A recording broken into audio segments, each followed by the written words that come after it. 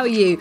My friend, like-minded one, member of my online community. That's what they call it, don't they? The thing we all need to grow and be part of. But what does that even mean? I'm Helen Perry. This is the Just Bloody Post-it podcast for people promoting their shit on the internet. And this time, we're going to talk about community and beating work loneliness. You've got to be careful what you wish for work-wise, haven't you? Sometimes I look around my empty office with just me sitting in it for another day and think, is this really what I had in mind when I started a business to get out of the kitchen and back into the land of the adults? Running your own thing is liberating and empowering, but it can be lonely too, and you end up spending a lot of time in your own head. I've got some business besties I can talk to, and my friends on the internet, maybe you're one of them. My husband will tolerate some work chats before his eyes start to glaze over, but I do often wonder whether I should be part of something bigger or more formal, or whether I should build something like that for other people, a membership group. This is something I procrastinate over. Not my guest. She's not a procrastinator. Lara Sheldrake is the founder of Found and Flourish, an online platform for founders and aspiring entrepreneurs. You might have seen her around. Lara's been featured in all kinds of fancy places like Forbes and Marie Claire. She's an organiser of events, a creator of communities, and an elevator of others. It's about understanding where you're in a state of flow and then kind of following that, rather than thinking that you have to be on every platform speaking to everyone everywhere, but also understanding the ratio of consumption to creation. Because if you're on a platform consistently consuming, it can be draining and exhausting, especially because there's so much being said out there. So listen on to hear about Lara's mission, the myth of passive income. If things sound too good to be true, they usually are. We chat about how the pandemic galvanised her business, but how that comes with side effects, about finding solutions to the marketing things that you don't love doing, but you have to do anyway, and about how unfollowing is okay. It is so okay. Lara, Found and Flourish, you say that you're on a mission to eliminate the feeling of loneliness for business owners. Talk to me about that. How did Found and Flourish I definitely am on a mission to eliminate loneliness in business. And it's because personally, I've experienced that launching my first consultancy back in 2016 after leaving the world of, the media world. 10 long years in that industry. And I decided to go it alone, as it were. And I struggled with the isolation. I absolutely loved building a business and working with clients that became really good friends. But it's not quite the same working with people in that capacity that you enjoy working with versus actually having the support network around you that you need when you're having a really rubbish day. And I think also just having someone to turn to ask, is this priced right? Or what would you do in this situation? Or how do I fix my website? Which for me, I remember many a night when I would be up until crazy o'clock trying to fix the back end of my website, trying to learn some code and doing things that right now in our community are being swapped almost like skills. And within a matter of minutes, problems can be solved and businesses can move forward much quicker and more efficiently because of that, the strength and the power of the support network that these women have. And there's so much around the power of community that is totally underrated. And that's just a very small, simple example of, I guess, why Found and Flourish exists, but how it came to fruition is in 2018, I was on maternity leave. My son was 3 months old. I was getting itchy feet and I wanted to get back into work in some capacity. I wanted to at least start talking about it again. I was done talking about breastfeeding, nappies and poo. And I was like, just give me something a little bit more nourishing and exciting to talk about. I went on the hunt for a community that I could be a part of, a business community.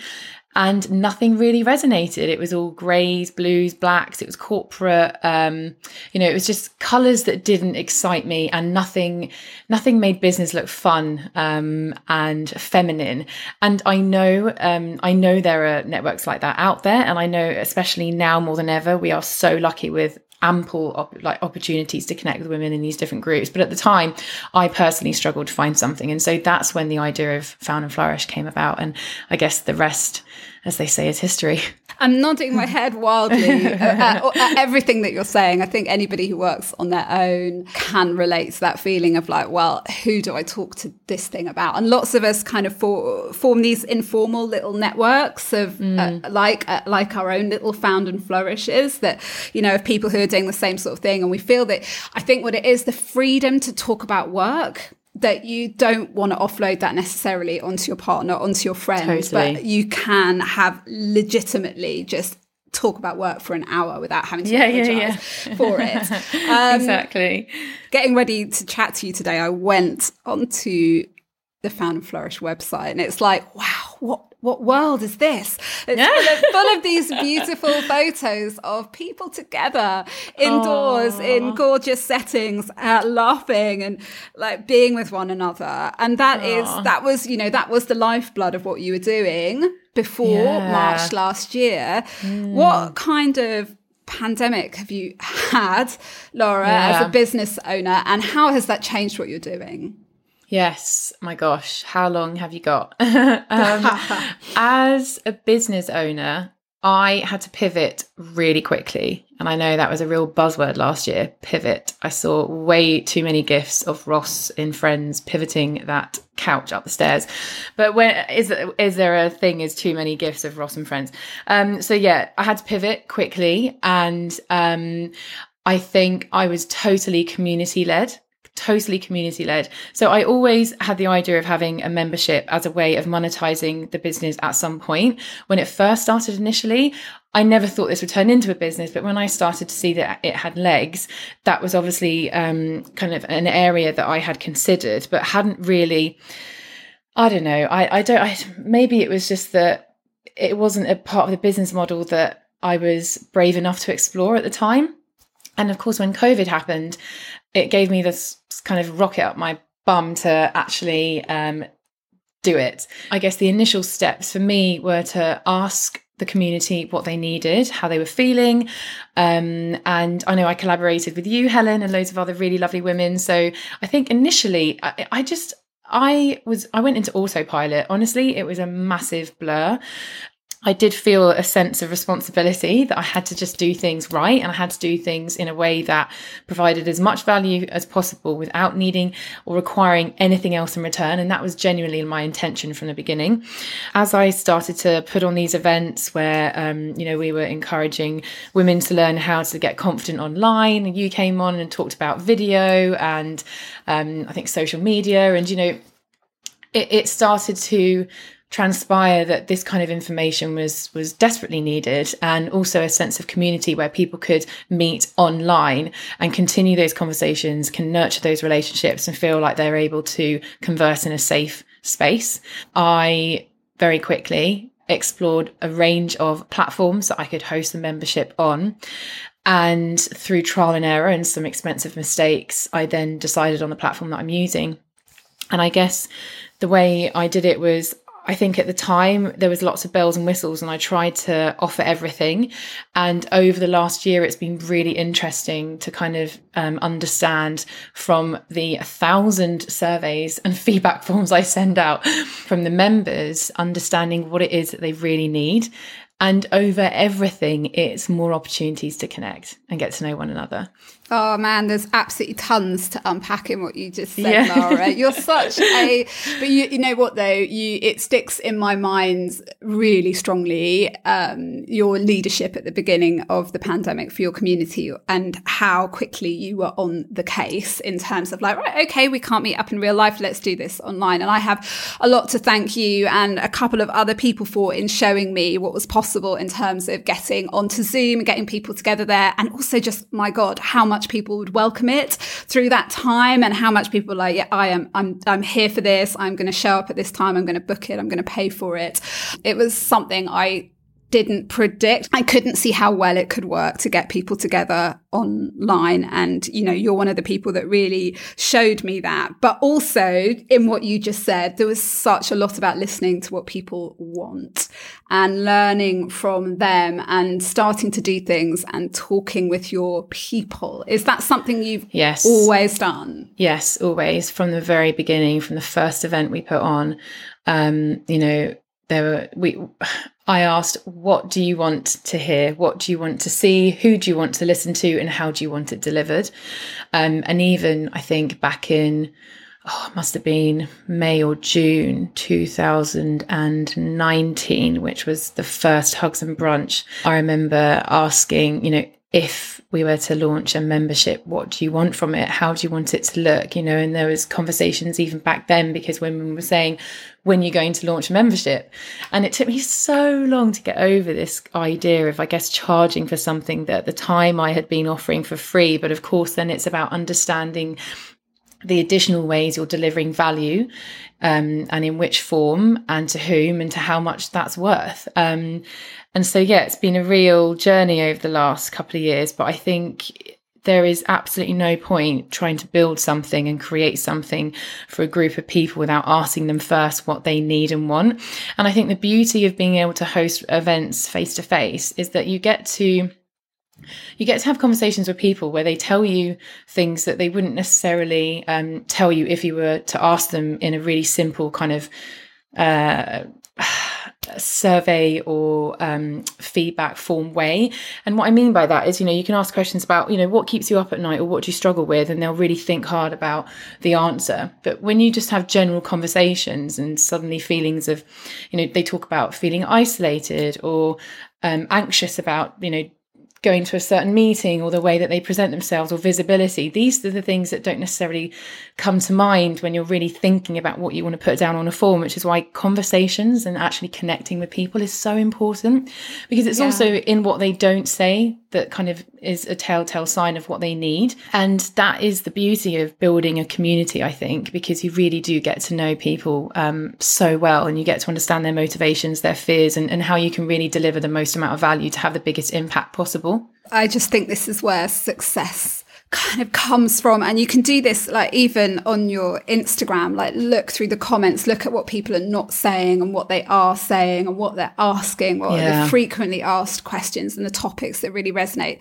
It's a really overlooked part of having an online community, that ability to talk to them. But I think what we've lost from not having the real life connection is just like the accidental stuff that you mentioned, the accidental conversations rather than, you know, the intentional. Yeah, exactly. Please, can you give me feedback? Where people tend to be like quite nice about what you're doing or stuff like that. I see you, Lara, correct me if I'm wrong, as the kind of person who loves to push someone out of the sidelines and into the spotlight and see them do brilliantly. Like that's your superpower, is to facilitate that kind of thing. But that you are not necessarily always the most comfortable being in the spotlight yourself. Yeah, right, absolutely. Yeah, no, that's a really lovely way of putting it. And you're absolutely right. And I think that's probably why I do what I do. And, you know, I like to shine the spotlight on others. I've actually tried to work out whether I'm an introvert or an ambivert, or I don't know, it's a funny one. I think I'm an introvert. And although I love what I do, and I love working with women, and I love talking to them and connecting with them, And I do get a lot of energy from delivering events and, as I say, connecting. But I do also find it quite exhausting sometimes. And I struggle. And that sounds weird because I put myself in a position where, you know, up until the lockdown last year, I was hosting 1 to 2 events a week, and I was, you know, I didn't have to do that many events. I wanted to, and there's a reason why I was doing that, right? Not just for the impact that it was having, but I absolutely thrive just seeing these women do amazing things and learn from one another. I think I go through phases, and I don't think it's a monthly thing. I think it really depends on whether I'm going through a transitional period in my business where I'm having to reflect and think sort of strategically and creatively about what I want to do with the business. And I find that I do that every sort of 3 to 6 months. I mean, I'm always doing it, but I get to a point where I feel change is needed. And I must admit, you talk about looking at my site, I probably edit my site 3 times a week. I'm always changing it or updating and improving it. But I mean, there are these moments where I don't feel like I have the clarity to show up and say certain things, and therefore I won't say it. And I know that goes against everything that you talk about, just bloody posting it and showing up.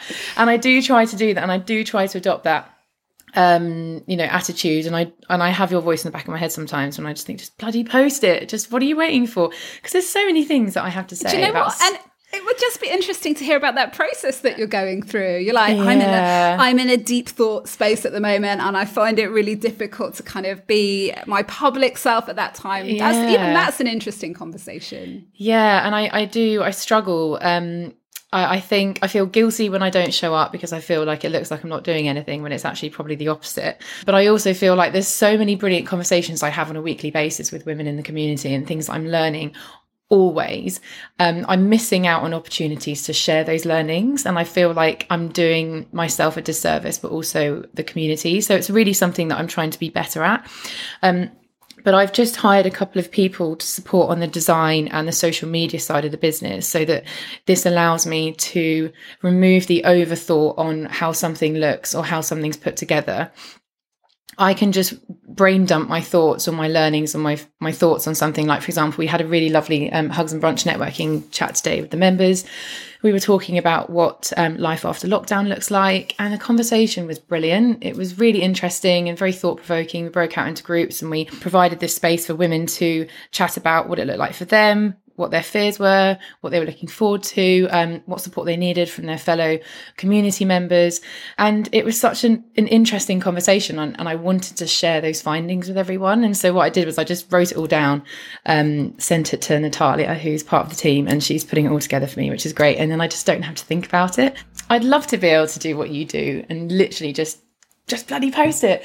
But I feel sometimes it's also important to acknowledge your weaknesses. And if you can't push through some of them, it's then finding a solution of how you can overcome them. And if my weakness is perfectionism, showing up and worrying too much about how something comes across, or overthinking it because I'm not quite in the right headspace to really deliver it, then just handing it over to someone else who can do it is a solution. Yeah, I think it's a really good one. I've recently slightly changed the look of my Instagram, which I'm loving, by the way. Oh, merci beaucoup. Just having a really clear set of design rules, getting a bit more involved with Canva is making it a lot easier for me to turn, like you say, those little moments when you're like, into a post and just get it up there, And, I would also add at this point that every single person I've interviewed for this podcast so far doesn't think they're good at showing up, doesn't think they just bloody post. Like everybody's Isn't that interesting? Yeah, it really is interesting. It's like my big learning of it from it so far, that really no matter, whoever you speak to and however they might appear to be more confident than you or more sorted or, in control, they can still have a lot of these conflicting feelings around showing up online. And it's just a weird part of what we do now. Do you see it as a necessary evil or something that you can actually enjoy as well? It depends on my mood. Mm-hmm. It depends on my mood. I think it should be something that we enjoy, because creating is such a wonderful way to express yourself. And I think we put too much pressure on ourselves for it to be perfect. And I think it also depends on whether you're looking at your consumption or your creation. And I was talking about this the other day with Ellen Donnelly, who we were talking about establishing your strengths. And she was saying sometimes it's important just to take a step back and go, okay, well, what are your strengths? Is it speaking? Is it presenting, facilitating? Could you do really well on a platform like Clubhouse, but perhaps you don't like showing up on video, and therefore maybe you just say, do you know what, IGTV is not for me? Or are you someone who's really good with words, and could you have a blog and create all this wonderful content and then not worry about showing up in other areas? And I think it's about understanding where you're in a state of flow and then kind of following that, rather than thinking that you have to be on every platform, speaking to everyone everywhere. So I think that's really important, but also understanding the ratio of consumption to creation. Because if you're on a platform consistently consuming, it can be draining and exhausting, especially because there's so much being said out there. And to kind of take back a bit of control and enjoyment from these platforms, understand how you can express yourself and create in a way that feels joyful. So I think it really depends on how you use it. And it's important to have that sense of awareness, because if you don't have that, it's very easy for it to then become like a necessary evil that ends up just feeling draining. Because it's pushing against your natural way of being. I think that's something I've really learned in the past kind of year or so, is just like let go of that stuff that like I should do LinkedIn, I should do LinkedIn, because people will go, totally. You should do LinkedIn. And I'm like, but LinkedIn is like, when I go on there, I'm just not feeling it. But like, I'm on Instagram and I kind of know what to do. And like you say, like I do my little videos, and you do, you know what, it's like lean into the stuff that isn't hard work, that doesn't make you feel crap. Totally. And absolutely switch the app off and just have fun making something. There's a lot of messaging in kind of like my community around like, make sure you're engaging with other people's content, make sure you're connected up with this, that, and the other person. And actually it can be really helpful to step away from the noise and just think, what do I want to say, and what do I want to create, and totally. And try and block it out. Interviewed Karina, who owns the ceramics firm Cornish Ware, and she doesn't look at anybody else on her socials because she just wants to be completely herself. She just wants she just wants to be completely herself. And when you start looking at what other people are doing, you do start to question yourself, I think. I totally agree. And also subconsciously, you might see something and then months later you regurgitate it without realizing. And so I made a point last year to unfollow any platforms that had a similar offering to mine. And it's amazing the difference it makes, because you just feel lighter. You also don't go on going, oh, what am I going to see that I'm not doing that I should be doing? You go on and you see, oh, that's nice. And, you can see what your community are doing. And it's just easier. And whenever you feel those pangs of either jealousy or anxiety or overwhelm, that's a red flag to go, right, okay, I need to do something about that. And usually it's as simple as unfollowing. Lots of people are membership curious. Selfishly, I'm kind of fascinated, Lara, to hear what that is like, how difficult, how complicated it can be to run a membership or a community. And, do I want to have a membership in future? I don't really know, but what's it like day to day? Yeah. Is it relentless? I think it can be. It definitely was at the beginning. My business was not making a lot of money pre-COVID, pre-lockdown. It was an events business and it was a media platform, and I hadn't yet monetized it. It was still a growing community and platform. Our numbers were, low but growing. And actually it grew quite quickly, to be honest. Over the last couple of years, we've had quite exponential growth. But pre-lockdown, we didn't really have a business model. And so on the one hand, I think having a membership or a subscription model business allows you to have a consistent revenue stream. But at the beginning, when I had very little money or resources, Not really a lot of time because I was in lockdown with a toddler, sharing my space with my partner as well, which, is a whole other conversation. And it was absolutely relentless. I burnt out. I was overwhelmed. I had huge anxiety issues. I questioned what I was doing every single day, especially when I had, my loved ones saying, just focus on being a mum for now. You can build this in a couple of years. And I was like, we don't have a couple of years. People need this now. I was working around the clock to make it work, along with a couple of expensive mistakes of, implementing the wrong kind of software.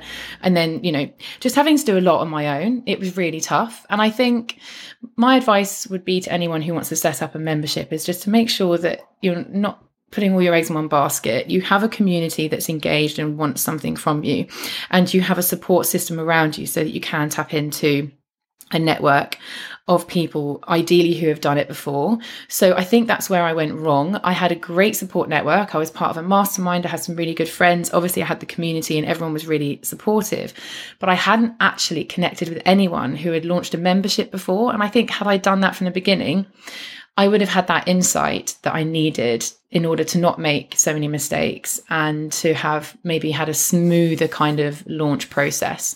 But it's really funny because I get quite a lot of questions about how I set up the membership because they want to have a passive income, and I always laugh. I'm like, it's not passive. I just don't think that there ain't no such thing. I just think that is just it's the myth of like digital businesses. I think. Oh my gosh, it's so build funny. it and they will come. It's just not. Yeah, it's a constant work in progress. Like I said to you, every kind of 3 to 6 months, and it's probably more like 3 months, I go through this business transition, and that kind of moment of changing or slightly changing direction or just developing or improving the membership doesn't just happen in that moment. It's like months and months of strategizing, talking, researching, understanding what the community needs. It's a constant work in progress.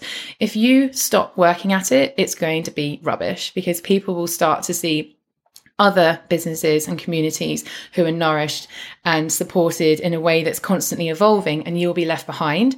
So my advice would be, don't go into it thinking it's going to be a passive income. Know that it's incredibly hard work, and you have to be so passionate about what you're doing, because that is the only thing that's kept me through, that's got me through the last 12 months.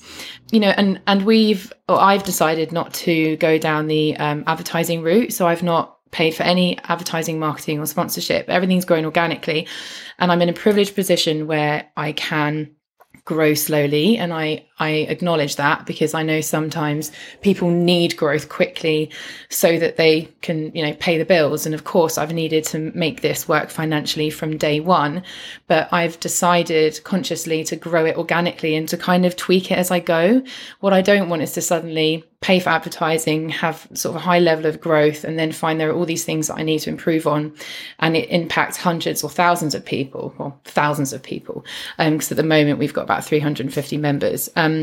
So, it's been a slow growth, and it's been a really insightful learning curve. And I think I'm now at a point where 12 months on, I can consider developing or, investing in advertising and maybe scaling it. I think we're all about to enter a new learning phase when the world, fingers crossed, touch all the wood, starts to get back to normal. Do you feel daunted about the fact that you've grown this business so far, largely in lockdown, and we're going to be going back out into the world? How does that look for you and your business? Do you have a feel for what happens next? Yes, that's a really good question. And it's interesting because I've had a couple of members. So we're an international membership. The majority of our members are in the UK, but we have some in Stockholm, Berlin, France, America. Some of the concerns that have been raised are from those who are outside of the country saying, I feel like I might not be able to be a part of the community when all the events start to happen in real life again. But I think the general consensus is that, and it was really interesting in this conversation because people were saying they now have a taste for what it feels like to learn online, connect online, serve their clients online. Obviously, we can't all do business online, but for those who can, they don't actually know if they want to go back to how it was, and they actually have a combination. So looking into trends and speaking to various people who do this for a living, the kind of theory is that people will want to continue to learn online because it's really accessible. You can learn, in your bedroom slippers on the other side of the world while someone's talking to you about something which you'd otherwise not be able to attend. But we are going to crave connection. We're going to crave that in real life, face-to-face opportunity to connect, to speak to one another, to share our experiences. And I think that kind of need is never going to go away. So it gives me hope because the majority of our events are masterclasses, workshops, brainstorming sessions, which I would like to continue hosting online. I think, if I can create or facilitate these meetups and events where other people within different areas can host them and really make it their own, I think that would be wonderful. How people think they're going to feel and how they'll actually feel could be two different things. Can I just ask finally, like the just bloody post it idea is about starting anything, whether it's about posting something on Instagram or whether it's about starting a business that you have been holding back on because you're not sure that you've dotted all the I's and crossed all the T's. What kind of advice would you give to somebody who may be in that place at the moment? There's so many things that come up when you're considering launching something and you're not entirely sure what's the next best move. And when it comes to like ability and confidence and, those feelings of imposter syndrome, Julie Fidel, one of my friends, always says that, she asks herself, if not me, who? And if not now, when? And I think it's really important to ask yourself those questions as kind of an initial mindset piece. Because sometimes that fear of getting it wrong or that fear of us not being good enough or not knowing enough to do it can be crippling, and it can be what holds us back from starting in the first place. And then I think the second piece of advice would be to know that you never, ever need to do it on your own. And that's definitely how I felt when I set up my first business. I did it on my own and I thought, well, there's no one out there who can support me on this. And that's just what people do. They do it on their own. They figure it out. Honestly, find a community that speaks to you, whose values you are aligned with, and it will be the best thing you've ever done. When you're stuck or you don't know, what you need in the way of contracts or how to put a website together or even just the messaging of, your branding, there will be people that you can ask for their advice on this, and you could literally have answers within minutes. And that not only gives you the boost of kind of confidence you need, but it gives you that sort of collective strength and power that you're not alone and you're not in this on your own and you don't need to be. So that's what I'd say, I think. Make sure you're surrounded by a support network. And if you're not, find one. There's plenty out there.